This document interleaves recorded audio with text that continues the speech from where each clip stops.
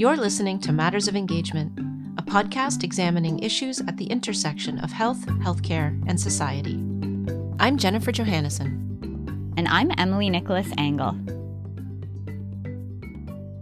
Hey, Emily. Hey, Jen. Well, it's been a while since we've published an episode. We have lots on the go these days, related to the podcast, but also individually. How about we do a quick personal update before we wrap up the health policy series, which actually seems like a long time ago now, and then we can share what's next. Yep, great.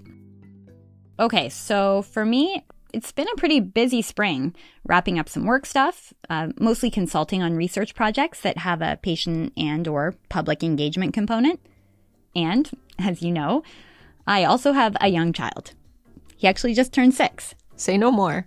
Yeah. So, spring is always busy in our household, but somehow the past few weeks have felt especially full. I always think that spring and summer are going to be more relaxing than they are, but nope. Yeah, me too. I'm at a different phase in my life than you. I don't have young children, but I do have some of the same busyness and constraints. I manage the affairs of my mom, as you know, who's in a retirement home, and my son is now a young adult, but, parenting never really stops. It just kind of evolves. And yeah, all my non-podcast work has been really busy too. Well, in the meantime, though, we have been making some progress on the podcast. That's right. We've been thinking through some new directions and even have a new episode coming to kick things off. Basically, we're expanding beyond the idea of patient or public engagement as a specific topic, and thinking of engagement as being more embedded in what we do and talk about. Yeah, and this actually makes a ton of sense. So many health and healthcare projects have a sort of mandatory engagement component now. Because of funding requirements and also because it's just kind of become an expectation. But engagement itself isn't always the research focus. Right. We'll continue to talk about engagement because how can we not? But we also recognize that that specific term is really more of a corporate or institutional word and has come to mean something rather specific, which is a bit limiting from our perspective. Essentially, we're very interested in looking at how the general public, as well as specific communities, are involved in and impacted by both health and healthcare research and health service delivery. And so we now describe our podcast as a podcast examining issues at the intersection of health, healthcare, and society. Remember how long we took to come up with that? Yeah, I sure do. But I think it covers our objectives well. Okay, well, before we carry on to what's next, let's just talk briefly about the series we just finished with the Public Engagement in Health Policy group at McMaster. So, shout out to Julia Abelson and the rest of the team.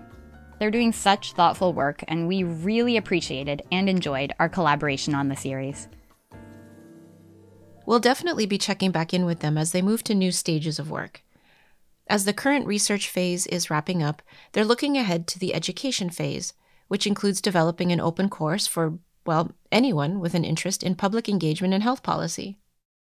Julia also mentioned some forthcoming publications, as well as their newly released guide to supporting equity-centered engagement. Lots of interesting projects on the go. We'll put links in the show notes for all of this. Yeah, perfect. Okay, so let's pivot and share a bit about our expanded vision for the podcast. We're kind of in development mode, I guess you could call it, and we're looking for new partnerships and collaborations as we move forward. And we think there's a really interesting opportunity here for health research projects, community groups, not-for-profits, and healthcare organizations, to utilize podcasting as a way to communicate, connect, inform, and even entertain. There's so much potential here to convey complexity and nuance in a way that's creative and accessible, and, really gets people thinking about ideas and topics in a way they might not have before.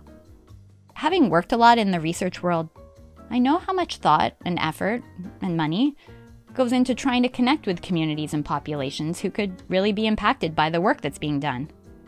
And yet, the options always seem to circle around the same kinds of more traditional academic outputs, like lay summaries, and short press releases, maybe an infographic here and there. And these definitely have a place, but it's kind of unclear how much impact they have. They don't necessarily lend themselves to capturing more complex ideas or different voices. I agree. Same goes for initiatives that bill themselves as patients included. I do think having some patients at academic conferences can be valuable to those individuals who attend, but I have questions as to how much reach there really is. Well, all of this to say, we've been excited recently to have some exploratory conversations about how podcasting can support community outreach and knowledge mobilization. We've actually done a workshop, which we recorded and put on YouTube. There's a link in the show notes. Yeah, that one was called Podcasting for Knowledge Translation. Invite or bring in other voices and center other voices as appropriate. When you're thinking through your knowledge translation plan, think about how to do different types of creative endeavors with your podcast to meet the needs of different audiences or to present your material in. We realize there are so many editorial and technical choices that you have to make along the way, even to just refine and decide and curate what is going to go into an episode. It's potentially really informative for people new to the whole idea.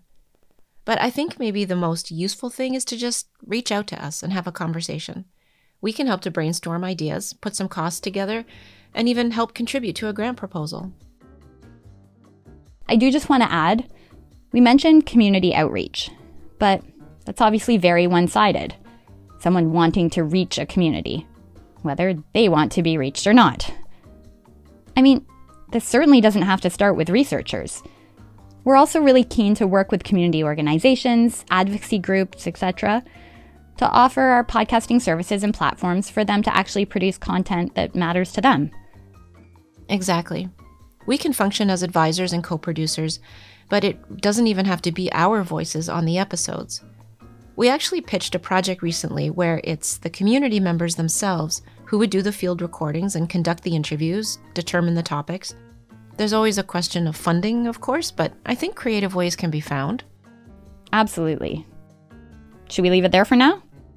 Yeah, I think so. And we're just putting the finishing touches on our next episode, which is more in the direction we want to head. I am really excited about this one, and not just because I'm involved in the project we're talking about. We produced a kind of behind-the-scenes look at how this particular SPORE project, SPORE is Strategy for Patient-Oriented Research, how the researchers and lived experience advisors reflect on the value of including patients on the research team. It was genuinely interesting, especially considering that the project itself wasn't really studying patients, but was rather focused on the prescribing behavior of clinicians. Yeah, there's definitely a lot to think about there, but let's pause on that. It is coming out soon, and I think listeners will really like it. It probably has the most moving parts of any episode we've made. And it's a bit of a departure because, Emily, you're one of the guests instead of one of the hosts. How was that for you? It was actually really fun, but it was also stressful. I'm really looking forward to getting back into the hosting role. Yeah, me too. Okay, let's end there. Just to officially close off the Public Engagement and Health Policy series, we want to especially thank Julia Abelson, Katie Booth, Alpha Ababa, Rhonda C. George, as well as all of our other guests who appeared in the series. This episode was written and produced by Jennifer Johannesson and Emily Nicholas Engel. If you'd like more information about our podcast, or just want to go ahead and book an exploratory call or meeting with one or both of us, please get in touch through our website at mattersofengagement.com.